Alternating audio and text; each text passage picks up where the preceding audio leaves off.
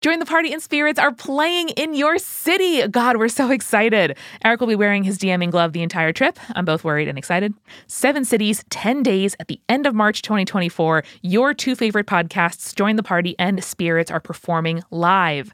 We're playing games, rolling dice, making monsters, and a whole lot more. So come see us in Seattle at the Hereafter on March 21st, Minneapolis at Granada on March 22nd, Chicago at Reggie's on March 24th, Boston at the Rockwell on March 25th, New York City at Littlefield March 26th, Philly at City Winery March 27th, and DC at Atlas Brewworks on March 28th. Get your tickets right now at jointhepartypod.com/live. That's jointhepartypod.com/live. There you can see all the ticket links and find the city that works for you.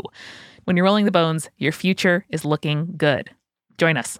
Welcome to Spirits Podcast, a boozy dive into mythology, legends, and folklore. Every week we pour a drink and learn about a new story from around the world. I'm Amanda. And I'm Julia. And this is episode 131, Myth Movie Night, Harry and the Hendersons. Yeah, we got a good 80s flashback here. None of us were born in the 80s, but that's fine.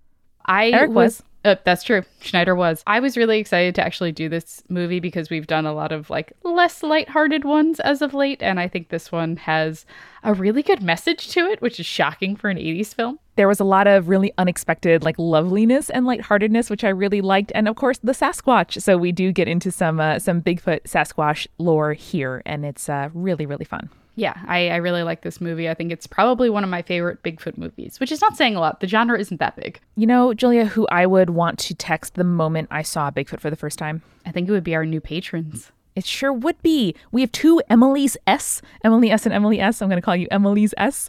Associates Anonymous, Henry, fittingly enough, Frost, Michelle, Malin, and David. And we would also be so excited to go camping in the Pacific Northwest with our supporting producer level patrons. That's Philip, Eeyore, Christy, Mercedes, Samantha, Danica, Marissa, Sammy, Josie, Neil, Jessica, and Phil Fresh. And of course, our legend level patrons, Cody, Mr. Folk, Talia, Haley, James, Jess, Sarah, Sandra, Audra, and Jack Marie. Y'all are the best, and we would give you big, smelly Bigfoot hugs.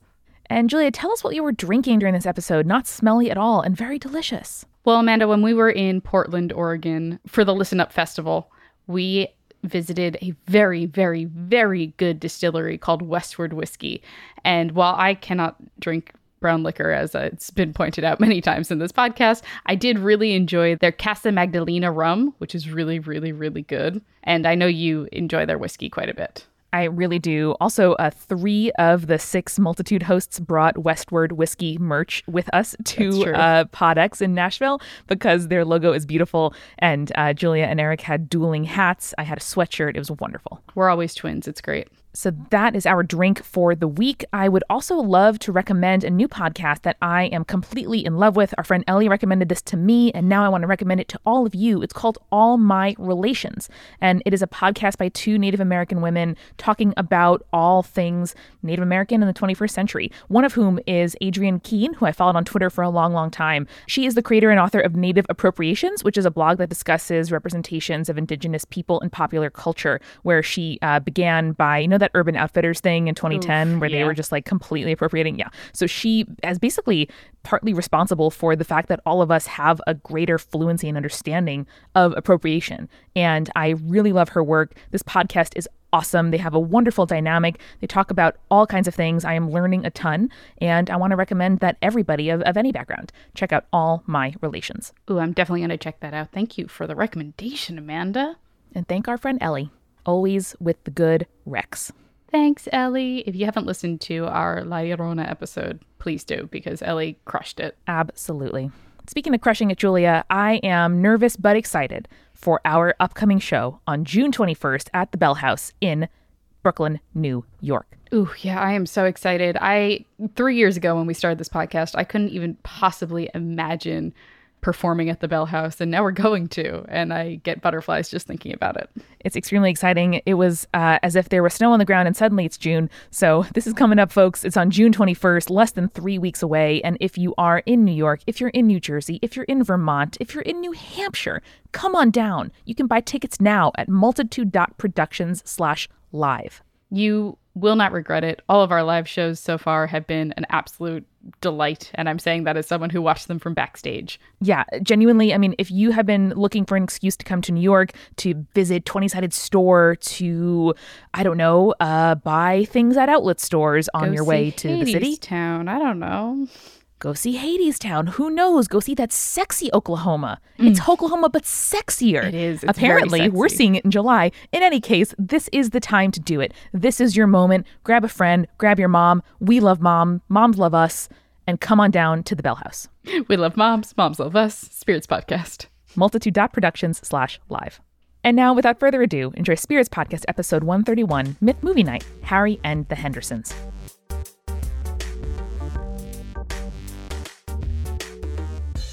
Amanda, we're back with another movie night. Hey, what's up? Yeah, hello, it's me. You told me to watch Harry and the Hendersons on Netflix. Yes, I did. And I said, oh, cool. Is that a movie about a band? Because that's what it sounded like. It does kind of sound like Harry and the Potters. I got you.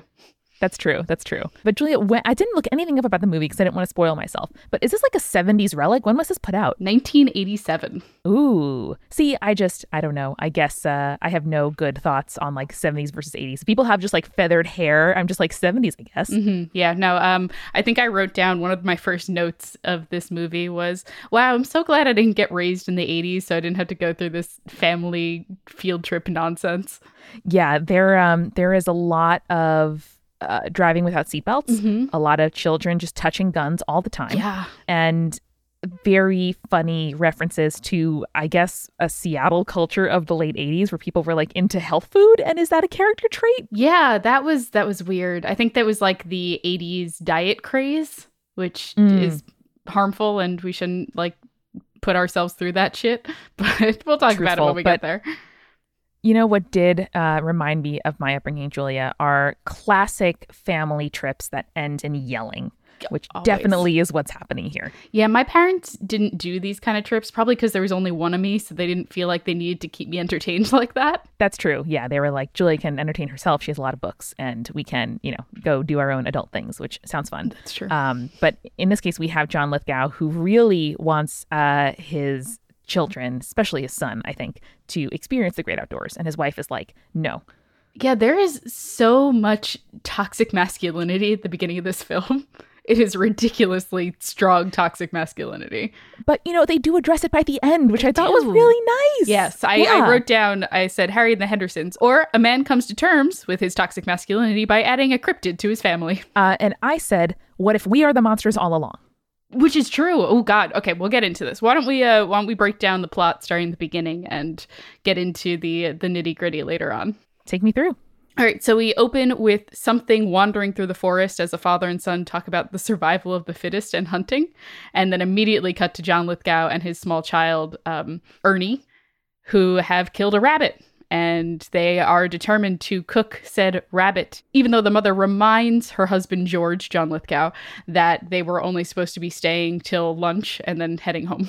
If you told me that this movie was made 5 years ago, I would have been like, yeah, John Lithgow looks great. Like, that man has sort of not aged. Yeah. Like, I know when you do side by side, but he looks so much like his future self that it really threw me for a loop there. I feel like we only know John Lithgow as older John Lithgow. Like, we were raised on older John Lithgow, so he looks about the same to us. This is true. This is true. But I really actually liked that opening shot that you mentioned where it felt like it was like a point of view camera for an animal as it tracked its way through the forest. And my interpretation was that the point of view belongs to Ernie and George. Yes. Like it sort of does a reveal like, oh yeah, no, it's a man and his kid, which sets up this motif that, who is the hunter, who is the hunted, like who is the animal here, who is acting in a way that we would think is like wild and undisciplined. So this was a fun motif for me to track throughout the movie. Yeah, this movie makes a lot of really strong arguments for conservation and like ecological conservation particularly. Yeah. I kind of love that. It's definitely not what you think it is going into it, which is a family comedy about Bigfoot.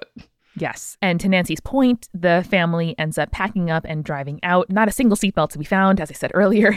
And George is driving dangerously in several ways, like distracted driving, taking the curves a lot, like goes over a sort of bump and doesn't really slow down. And I wrote here a hypothesis, which is nothing would happen in this movie if George listened to his wife. Which is absolutely true. 100%. Like any 80s movie, if they just listened to the wife, none of the shenanigans would happen. But indeed, they don't. And George ends up hitting something in the road. He's blinded by the sun, even though his wife tells him to put on sunglasses. She tells him like 3 really good suggestions to make his driving less unsafe, and he follows none of them, leading to him discovering Sasquatch. She does have a great line, though, when they hit said Bigfoot, where she goes, "Could it be a gorilla?" And his response is, "I don't think they get that big around here." Oh, she's very good. There is some good writing in here, yes, I will say. There's some good comedy, good goofs. Only some dirty humor. It's not bad. And there's a lot of sort of farcical stuff too. Like I found myself very amused. Like there wasn't a lot of plot to catch. There was sort of a pretty straightforward, arc to the story. But there is some funny and kind of suspenseful moments as George like goes over, has his gun, goes to the body, tries to figure out what this is, and they realize that it's a Yeti. Yeah, it's Bigfoot. Son makes the observation when he sees the hand of said Bigfoot, and he goes, "Do you think it's Bigfoot?" And George is overwhelmed by the possibility of having discovered Bigfoot and potentially killing Bigfoot, and now can sell the body to science or a museum or something like that. Mm-hmm. Yeah, he even acknowledges that this is a major discovery, and he suggests that they bring the body back home with them. And honestly, the way that he is able to tie the body up and leverage it onto the roof of the car is very impressive and very serial killer-y and concerning. Yeah, and he happens to have a tarp too, which is very good thinking. But unfortunately, the Yeti does not stay dead. They thought he was dead, but in fact he is not, because he begins to wake up, and then things go awry. Yes, he wakes up, they slam the brakes on the car because they've already started heading home, and they hit him once again. This time, George is positive that the Bigfoot is dead, and so they continue home, still covered with the tarp, and they pull into the driveway, and you can see the feet hanging out underneath the tarp, and it's a very funny shot. And they return to their home in Seattle. Yeah, and then we cut to the sort of B plot of this movie, which is a very hilariously intense tracker on their trail. Sees the broken stick, sees the footprints, finds a license plate that fell off of their car, which, bad idea. I see this in movies all the time. Like, the more conspicuous your car looks, the more likely a cop is going to stop you. Yeah, that's so true. Don't look like you're trying to transport a body home. Oh, God. We get the impression later on that George and his family are big hunters, as they have to hide a bunch of their taxidermy later. Yes. But even then, I think your very conspicuous feet sticking out, even if it was a deer, it's clearly not a deer in this situation. It looks very much like a humanoid body. Yeah, it sure does. And the tracker is clearly, on the scent, literally and metaphorically, and is going to end up meeting up with them back home. Where did they put Harry the Bigfoot in the garage? Is that where he ended up? Yeah, so they keep the body on the top of the car and then park the car in the garage. And at some point during the night, George realizes that Harry is no longer on top of the car. And so begins a sort of nighttime farce where Harry, the Bigfoot, is walking around. He seems very menacing to the family, but we see slowly that he is just like hungry and wants to chill, and is confused, obviously, and a little bit lost. And Nancy, I thought, has a very smart moment where she tries to distract him with Glade, like the air freshener. Because he smells terrible. My feeling...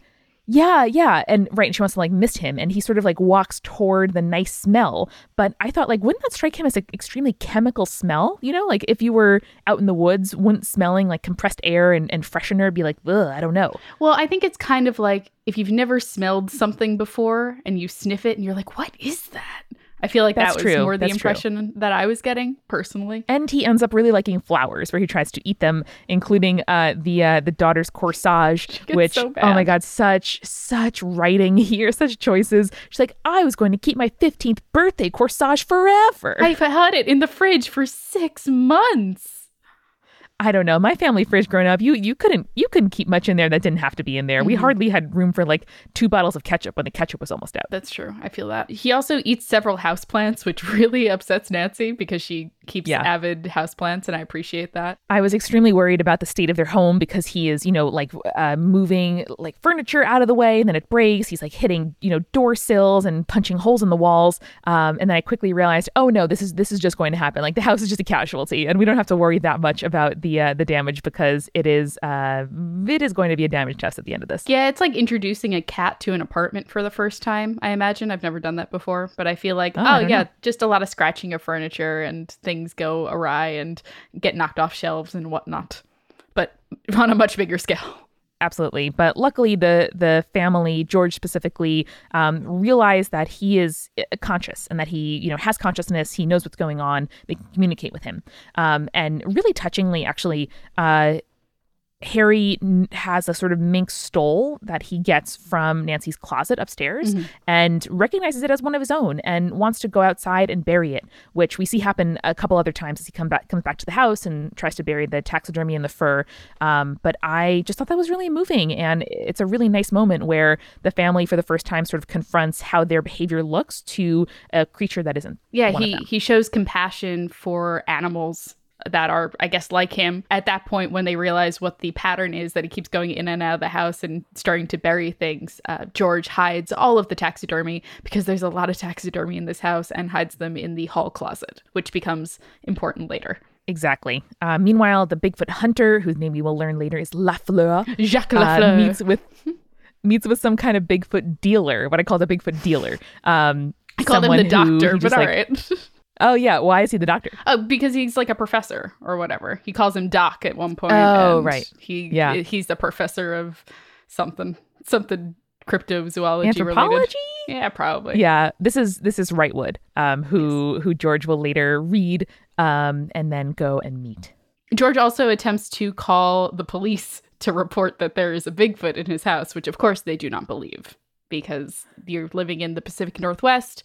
I'm sure they get a lot of prank Bigfoot calls. Yeah, and in the morning, I wrote a very funny lady, but I later find her a little bit less funny. Tries to say hello, and the family has to sort of keep Harry away from the windows. Again, very like bowing, very farcical here. Oh yeah, she's returning their dog that she was dog sitting while they were on their vacation out into the woods. Yeah, and comes over to ask about some sorts of diet foods, and I was just like, she asked if they had brewer's yeast.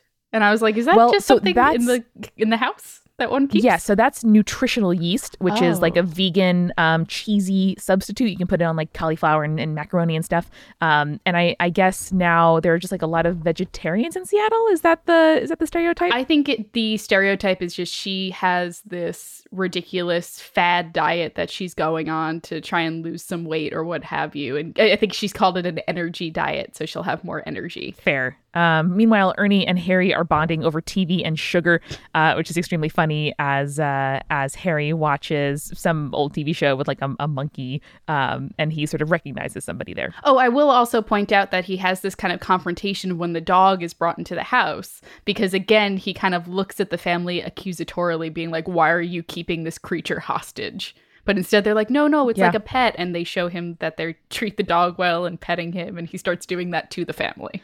Absolutely. And George then sort of starts this dialogue with Ernie, where he's realizing that they have to take Harry back, that they did something wrong in taking him out of his environment. Ernie's very sad because he's bonding with Harry, and they realize, okay, yeah, we have to do this. So they decide that they are returning Harry back to the wilderness, and so try to bribe him to get into the car that they hit him with twice at this point. Try to bribe him to get back into the car using hamburgers, which Harry is not about, because he does not eat meat. He only eats fish and vegetables. And they're like, shit. Pescatarian. Okay. Yes. So they hand him a bunch of filet of fishes, basically, and get him to get into the car, which very much upsets Ernie the child, who runs inside, and they tell him, oh, well, this is the way it is. This is how it has to go. And meanwhile, Harry, seeing this and seeing that the child is upset, escapes. Yes, and they are understandably very concerned. And then hear that Harry has been seen in a nearby neighborhood, which the bounty hunter also hears, because he realizes, I guess he tracks through the license plate where the Hendersons live and shows up very creepily. What? He just goes to the DMV and they give him the address for the person in the license plate. And they charge him $10 and that's it. No information security whatsoever. No. At all. 80s, and then what are you doing? I thought actually very smartly, I mean, clearly he's practiced at what he does, but he goes to the Henderson home and then tries to make Mrs. Henderson tell him about the roadkill, saying that he's from the Forestry Service. There's been a roadkill incident. They want to make sure that the creature is like not in pain. But luckily she won't play ball. Yes. Nancy has a lot of sense, as we established at the beginning of this film. Even though they make her seem like a ditz, she is not. She knows better. Yeah. He also visits then the gun shop where Mr. Henderson, George, apparently works. Yeah. And I was like, oh, that makes sense. But also, why is he in a gun shop? Like, it seemed very discordant based on the character that we knew. He's wearing a suit and stuff. But very soon afterward, we realized it is a family business. Yes. And George works for his dad, Yes. who owns the gun shop. Yes, and if we think that George is toxic masculinity at its finest, actually his father is. Yeah, but again, George gets there, so I feel some love for him in this podcast today. So LaFleur comes to the gun shop, as you said, and as he is leaving, he buys very big ammo. Apparently, like, oh my god, terrifying stuff that you would use to take down like .4 or something. Yeah, something ridiculous like that. When talking to his father recognizes LaFleur and identifies him as a wild game hunter who used to take down giant bears and stuff like that. We find out that his name is Jacques LaFleur, which is a great French-Canadian name. I'm in love with it. And concerned about the fact that this man might be hunting down said Bigfoot, aka Harry, George, like a good spirits listener, heads to the library to find out more about Bigfoot. He sure does. And the librarian there has the wonderful line of pointing him toward, quote, fantasy folklore, myths, and legends. And I put my arms up like a football victory. It's very good. Also, the children's section she recommends.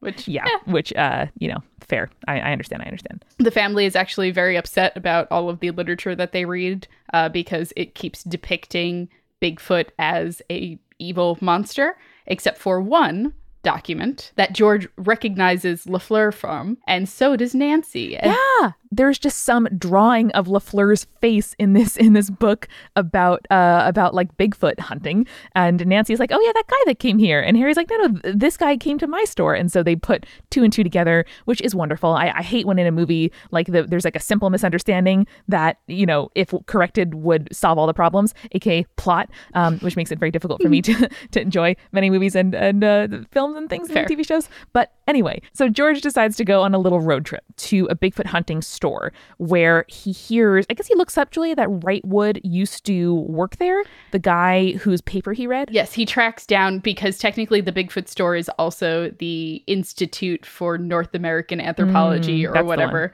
Sounds like a live show venue. Yeah, I'd go there. There actually is like a Bigfoot museum that is very cool, and I'd like to go to at some point. Ooh, I like it. Well, here in this institute/gift shop/museum, the clerk on duty says that Sasquatch is a, quote, primitive pre-man, and that Wrightwood used to work there, but now is gone and mostly retired, and it's not really possible to get in touch with them. George, though, doesn't really give up, and he writes a note saying that he has evidence that will, what was the note exactly? Like, prevent the destruction of the big fella? Yeah, basically that. Yeah. It's extremely sweet and grandpa-y.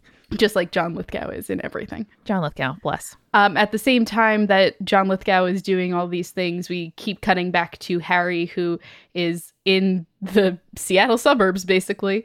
Poor thing. I felt so bad. There's a great shot where he's overlooking the highway and can see Mount Rainier in the background, and he wants to cross it so bad, but he can't because the traffic is too heavy. And so he goes about and wanders more suburbs and raids more houses. Back at work, George's dad asks him to draw a big scary Bigfoot for their window display. I guess with all the sightings happening, people want to load up on guns and ammo and stuff. Mm-hmm. And George is like, okay, I'll draw something, but it's not really scary. So he goes home and he's working in the basement and trying to draw. And he says to his wife, which I give him a lot of credit for being this sort of emotionally in touch, that this is like the one time that his dad is encouraging him to paint, but he's upset that he's being called to like support the stereotype. Yeah. And also presumably to do it in service of like making money and not as art. And also violence towards the Bigfoot that they've come to know and love. So he tries a couple different scary drawings, crumples them up, throws them away, and ends up with a really nice drawing of Harry. Yes, which he then takes to the store, and his father is very upset about it because it's not what he asked for whatsoever. Yeah, and he ends up replacing it with a scary drawing, which really incenses George, and he ends up quitting, which sounds like a good move for his life. Good for George. We're really proud of him. With that, as George is quitting, someone informs him that they just had a Bigfoot sighting in their neighborhood. And so he goes to investigate the sighting. And there are police there. There are news people. That's the word that I'm looking for. Reporters who are interviewing this man who apparently was attacked on his bicycle by Harry. And George confronts the man, basically tells him, you didn't get attacked. You probably fell off your bike when you saw him and you're scared and you're lying to everyone. And which the man cryingly confirms, yes, that's what happened. And all of the reporters turn to George and try to figure out what's going on with him. How do you know this information? What's going on? Do you know Bigfoot? What's up? George is like, no, and then runs away and continues to kind of chase these sightings around the city, as do LaFleur, you know, the hunters, until eventually he runs into Harry in a junkyard. And there are some hijinks, some actually really interesting. Is it a junkyard? It's kind of like a metal shop yard. At one point, they're in downtown Seattle. Harry sees George on the TV and attacks the window trying to get to the TVs, but is confused because every time he pulls it away, it unplugs. I know. And that's when the police show up. And Harry, I think, escapes down a alleyway or something to that effect and winds up in a dumpster. I saw a lot of crumpled up cars and figured that it was a junkyard. But yeah, I think you're right. Might have just been Seattle in the 80s.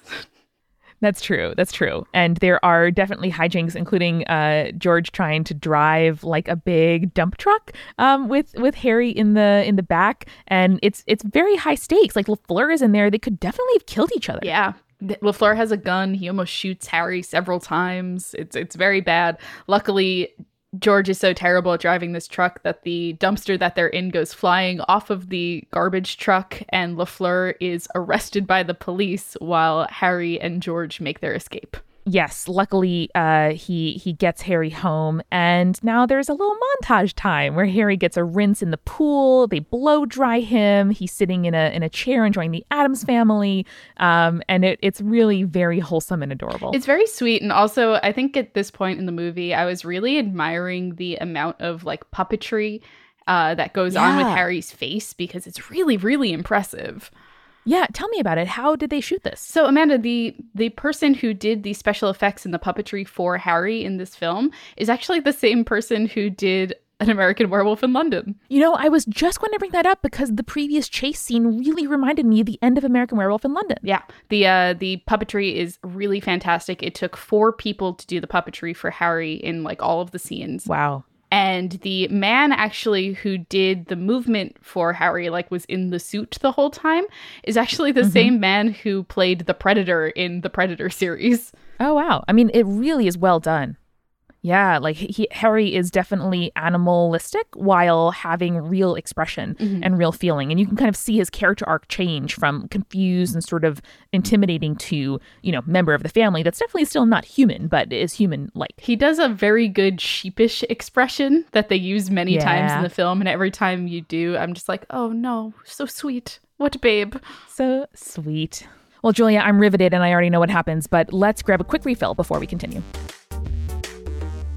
Jules, we've just come back from PodX in Nashville, which was super, super fun. It was also really nice to have all 6 hosts of Multitude in the same room, which we are not always. And one morning, the last day of the con, we all came downstairs to realize that everybody had worn a loud printed shirt, several of which were from Stitch Fix. Now, I am used to being the person in the room with the loudest print of shirt, but Shubes and Silver and Schneider and Brandon and you gave me a run for my money. So if you want to make sure that you are sharply dressed at your next con, at your next meeting with your podcast team, at the Bell House when you come and see us, you gotta sign up for Stitch Fix. It's an online personal styling service that finds and delivers clothes, shoes, accessories to fit your body and your budget and also your lifestyle. Yeah, you take a quick style quiz and then an expert personal stylist will send you hand-picked items in a box that fit your style and your preferences. They have men's, they have women's, they have kids. It's all there. It's all you have to do. And there's no subscription required, so you can pick either automatic shipments or just get ones when you're ready for them.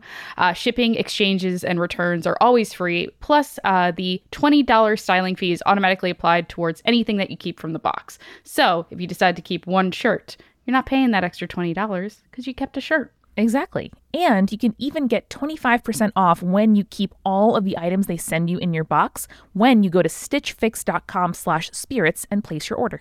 Yep, that's stitchfix.com/spirits. Jules, we are also sponsored this week by Skillshare, the online learning community where you can learn and teach just about anything, just like we do.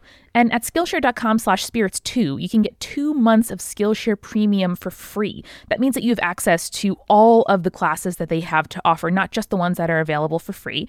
And this month, I am so excited to be enrolling in the workshop Hand Lettering for Beginners. Ooh. This is one of those skills that I just think is complete wizardry. When you walk past a chalkboard or a mural or a shop window, and it's like this beautiful, like, artwork of people writing signs. And if I could do that for myself, if I could do that in the Multitude office, man, I would feel like a complete and utter like Rembrandt. Ooh, can you apply those new skills for writing out things for my wedding? Ooh, I can completely maybe think about committing to writing place cards for your wedding with my new skills learned on Skillshare in the Hand Lettering for Beginners workshop. So again, that's Skillshare.com/spirits2, the number 2, to get 2 months of Skillshare Premium for free. Yep, again, that is Skillshare.com/spirits2. You get 2 free months of Skillshare. So, Amanda, let's talk about boobs real quick. I love boobs. Me too. I got them. They're nice. I like it. But sometimes they're uncomfortable because I haven't gotten my bra sized since 9th grade. Yeah, let's talk about the fact that it's summertime and I just cannot buy strapless things or like spaghetti strap things because I have yet to find a strapless bra that doesn't make me want to die after about 10 minutes. Oof, yeah, I feel that. Well, luckily, Amanda, there's Third Love. Whoa. So Third Love is a bra company that is on a mission to find the perfect bra for everyone. So they not only have 78 different sizes, they also have half cups, which I've always been like kind of, oh, well, you know, I want to put this bra on, but it's a little too tight, or I want to put this one on, but then like the cups are sagging. Found out I was a half cup this whole time. Wow. I didn't know that. I found out that my band size was 2 sizes wrong. Whoa. Yeah, and the quiz is really nice, too, because it asks you to talk about your existing bra fit. Like, it's not just you measure yourself and tell them. It's like, oh, do the straps sag? Is the band too tight? You know, how does it fit against your chest? Like, is it flush with your chest? And that's the kind of stuff where if you go in person to get fit, they can help you with. But online, it's really difficult. So this is actually the only online quiz that has worked for me and given me a really good size. Yeah, and the best part is it takes 60 seconds. It actually, like, takes into account things that I didn't realize mattered. Like, did you know that the like shape of your breast decides like what is a good fit for you? I didn't know that. Didn't know that that influenced it. And the best part too, in my opinion, is that Third Love has a 100% fit guarantee. So you have 60 days to wear the bra that you get. You can wash it, you can put it to the test, and if you don't like it, you can return it. And Third Love will wash it and donate it to someone in need, which is really, really nice and like genuinely great. And also, I had to return mine because I thought I wasn't a half cup, but apparently I was. And the process was really simple and really easy.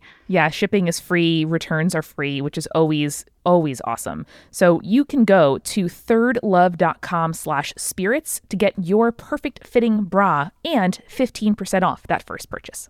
Yep. So go to thirdlove.com/spirits. You get that perfect fitting bra and 15% off your first purchase. Please let us know how you like your Third Love bras. We love ours and we'd love to hear how it goes. Yes. All of our bra wearing listeners. All right. Now let's get back to the show.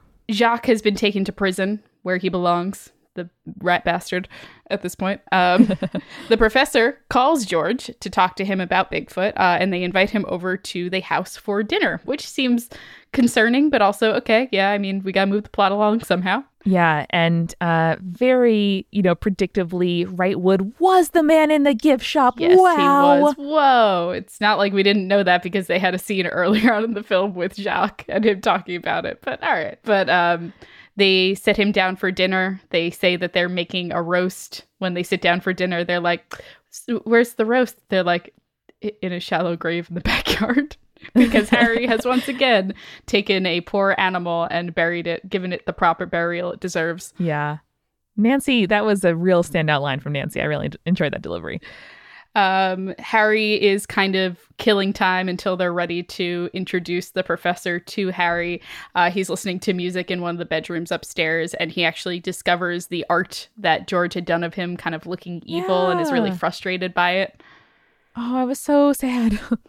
Meanwhile, the doctor is telling the story of how he started hunting Bigfoot and how he came across him one day and the search kind of ruined his life. And so he's there to advise George to give it up because he doesn't want what happened to him to happen to George and his family. And meanwhile, everyone starts giggling because, as he doesn't know it, Harry has approached them and is standing right behind him as he tells the story about Bigfoot isn't real. Yeah, and it's very moving. I was worried here that Wrightwood would react in a really extreme way and try to capture him or kill him or something.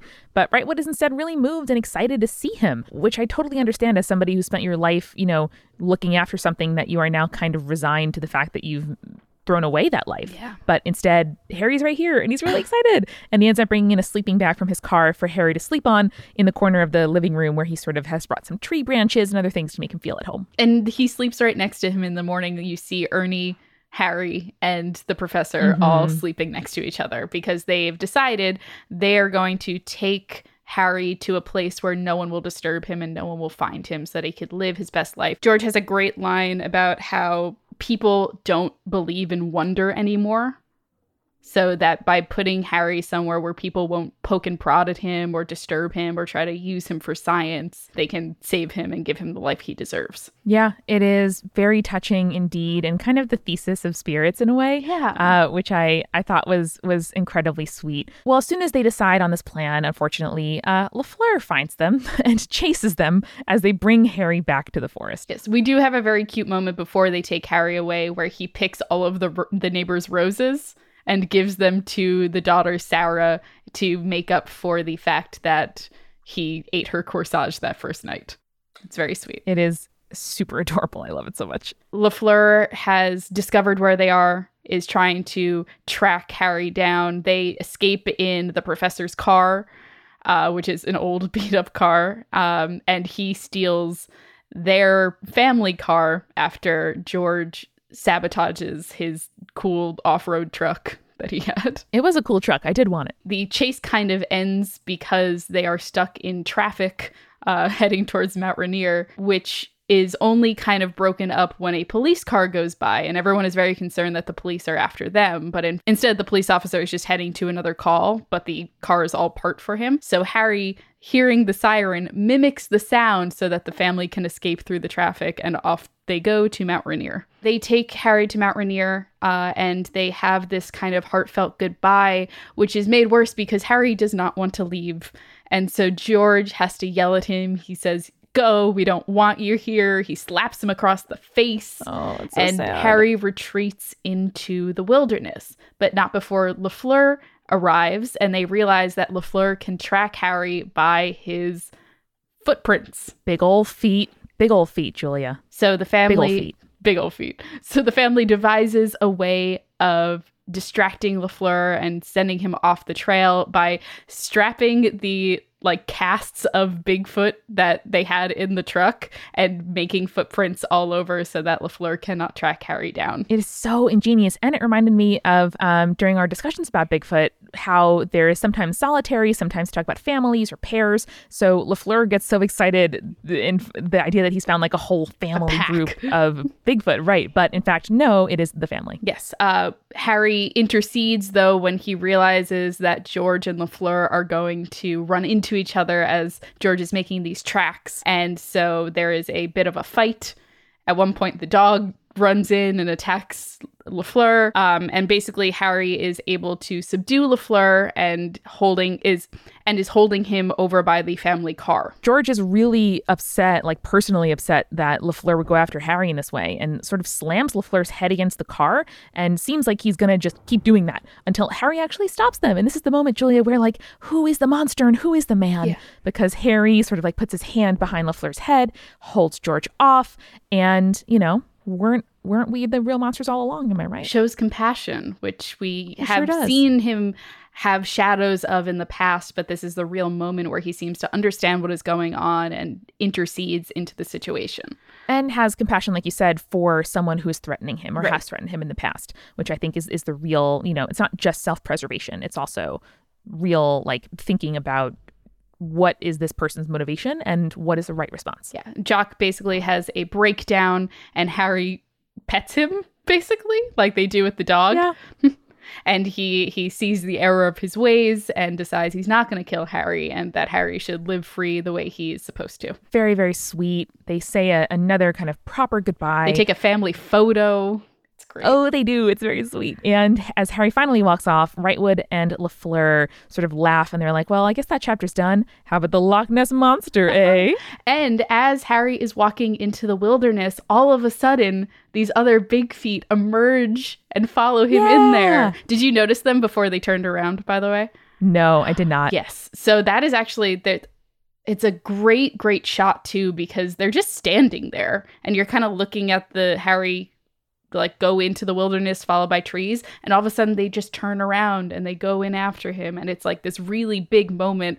And I've read an interview with the director of this film where he talks about, everyone was convinced like we were shooting this and they're like, this is gonna look ridiculous, they're just standing there, everyone's gonna notice that they're there, and then they saw it on film and it was like this big awe-inspiring moment. Yeah, and it's really nice too, because I was so worried that Harry was leaving this family bond, these relationships, but we also realize that he has a whole life and a whole social structure and family that we didn't get to see. So he's not just giving something up. He had this interesting experience and now he's going home. Yeah. So let's kind of talk about a little bit the Bigfoot experience and how accurate this movie is. One of the big things that stood out for me was the kind of calls that Harry was doing throughout the film, and then also being able to mimic the siren at the end of it. So a big thing that Bigfoot researchers will talk about is the fact that Bigfoot has a very distinct call and it differs from region to region. So for example, the Yeti, known as the Mank in Russia, will do a whistling noise instead of what you would consider like a humanoid grunting or growling, which is what you would assume kind of a creature of that size would do. Also, they've talked about how they kind of have like very strong vocalization, but they will mimic the sounds around them. A lot of Bigfoot hunters will argue that big feet can mimic sounds around them in order to kind of throw people off their trail, which is very, very cool. I like that they kind of played with the vocalizations of Bigfoot in this film. It was very, very interesting. And I liked too this idea of, does Bigfoot sort of come out and get aggressive, or are they just protecting themselves when threatened? Yeah. Which we also spoke a little bit about, like why are the sightings almost always like a sighting in the distance or a confrontation? Right. Is it territorialness or are they shy creatures, etc.? Mm-hmm. I think that also the experience of the Bigfoot hunter in this film is very distinct. If you haven't listened to the podcast Wild Thing, which is about a woman who discovers that her like distant relative is a big name in the Bigfoot searching community, she interviews a lot of people who have had Bigfoot experiences, who have dedicated their life to hunting Bigfoot. And I think very much the professor's character in this is a reflection of that obsession that can quote unquote ruin your life. It becomes like so consuming to you. And the podcast is a good reflection of that as well. So highly recommend checking out Wild Thing. It's very interesting. And I think it does speak a lot to the experiences of people who dedicate their life and time to hunting for Bigfoot. I really love too this idea of Wrightwood as somebody who has like almost entrapped himself in like a castle or career of his own making. It was so kind of persuasive to me to see him knowing now who he was in the gift shop, being like, no, hard to reach, doesn't really do much these days. He wants some anonymity. And especially, I don't know, as our sort of position right now, in our careers, trying to, find more people who want to hear us, who we can help, who we can be helped by, trying to just like increase our network and like meet more folks. This sort of vision of someone as just trying to sort of like close the Pandora's box that he's opened, I think was a little bit tragic, but I'm glad to see that he had a fulfilling experience, being able to like make a friend, see the end to this journey, and sort of decide what's next for him. Also be one of only a couple of people who can confirm for real that Bigfoot existed when that was your life goal for so long. That's such a fulfilling moment there. Totally. And no Bigfoots had to die in the making of this adventure. Thank God.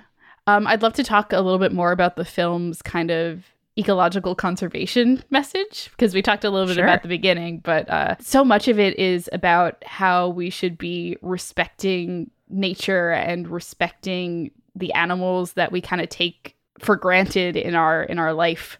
Like one of the lines that Nancy does when Harry discovers the mink stole is she's like, well, I didn't kill it and my grandma didn't kill it. They were probably just raised on a farm and killed by ranchers because they knew someone would buy it. Like, she realizes as she's saying it, like how much of a fallacy her idea of like, well, I didn't do it, but she's also participating in this culture that it like leads to the death of these animals. Yeah, and even to the sort of appeal to vegetarianism. Like, I don't think it's like a militant vegan movie, but it does definitely encourage us to think about our relationship to animals. Yeah. Like, we are not without impact on the rest of the world. The human animal is not, like, I guess this depends on your religion and your particular worldview, but like, we are all related to each other in some way. And there is a lot that we have in common with other creatures. They're not just like completely other from us. And being able, regardless of like the ethical decision you choose to make with what you consume and how you consume it, and the sort of ethics of your own diet, just reminding, I think, ourselves and each other that all of our actions have consequences and that all of our choices are choices, even ones that we make because that's how we were raised. Yeah, and absolutely. The family learns compassion for other creatures from Harry. So we see this family start with the murder of a rabbit on a hunting trip, and then we basically get led to a vegetarian dinner at the end of the film, and learning that, well, Harry understands that all animals have value and should be treated as living creatures, and the family learns that too. And it's such a sharp contrast from how the Hendersons see Harry at the end to how LaFleur is seeing Harry. Yeah, and I was really happy that George got to kind of reckon with his own upbringing and the legacies passing on to his kids. When him and Nancy were talking as he was trying to draw the portrait of Harry, he was resentful that his dad never supported him and only ever gave him an opportunity to follow in his dad's footsteps and do kind of one version of what it is to be a man. And he was like, yeah, all I wanted was an art set. My dad just bought me a BB gun. And then Nancy's like, oh, like you did for Ernie.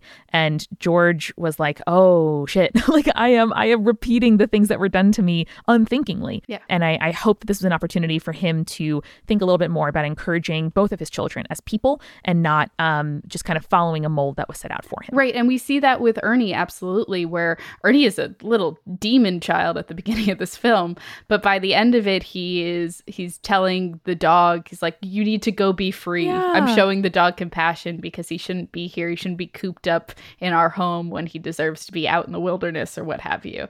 And it's really, really nice to see that kind of positive influence of parenthood on a child in a film during the 80s, especially one where it starts so heavily with toxic masculinity, and then everyone learns compassion by the end of it. Yeah, and the teenage daughter is very much I think, stereotype of a teenage daughter, but she also gets to make contributions. She sort of warms up at the end of the movie. Nobody like penalizes her for acting out. They sort of like allow her to be herself and feel her feelings, trusting and knowing that they're going to like come together as a family at the end. I just remembered one of the lines that she has at the beginning where they're worried that the neighbor is going to find out about them having Harry in the house. And she's like, well, once she knows, everyone in the neighborhood is going to know, and I might as well drop out of school and live in a cave and marry a zookeeper. I'm just like, those are some wild assumptions, but I really like that marry a zookeeper is on there. That's hilarious. I know, that's like the most date class A a person can get. It's very good. Listen, I follow several zookeepers from the hit Animal Planet show The Zoo on Instagram, and they are the bomb. I know how much you love that show. It's very good. Thank you. I'm trying to think if there's any other points I would like to make about Harry and the Hendersons. For the 80s, very good, very progressive, A+. I know, and the film was really entertaining. It had a nice movement to it, a nice plot arc. I walked away feeling good. I think I would definitely put it on again in the background, when I'm like doing something and it just happens to be on TV. And my bar for wanting to rewatch a movie is pretty high. Yeah. So I was pleasantly surprised by this. And thanks for bringing it to our Myth Movie Night. It's my pleasure. Do you want to give the movie a rating? I think I will rate it 4 toes out of 5. I like that. Very big toes. Toes that kind of resemble mice at one point in the film. Yep, that's definitely true. It's very good. All right. Thank you, listeners. We hope you enjoyed this myth movie night. I'm glad you brought the popcorn. And if you have any movies to suggest for a future Myth Movie Night, you can let us know at spiritspodcast.com. Just click that contact page and you can let us know your suggestions as well as any urban legends that you would like to share. Heck yeah. Give us those urban legends. Tell us about your Bigfoot experiences. I know. What would you do if you woke up with a Bigfoot in your garage? Not scream.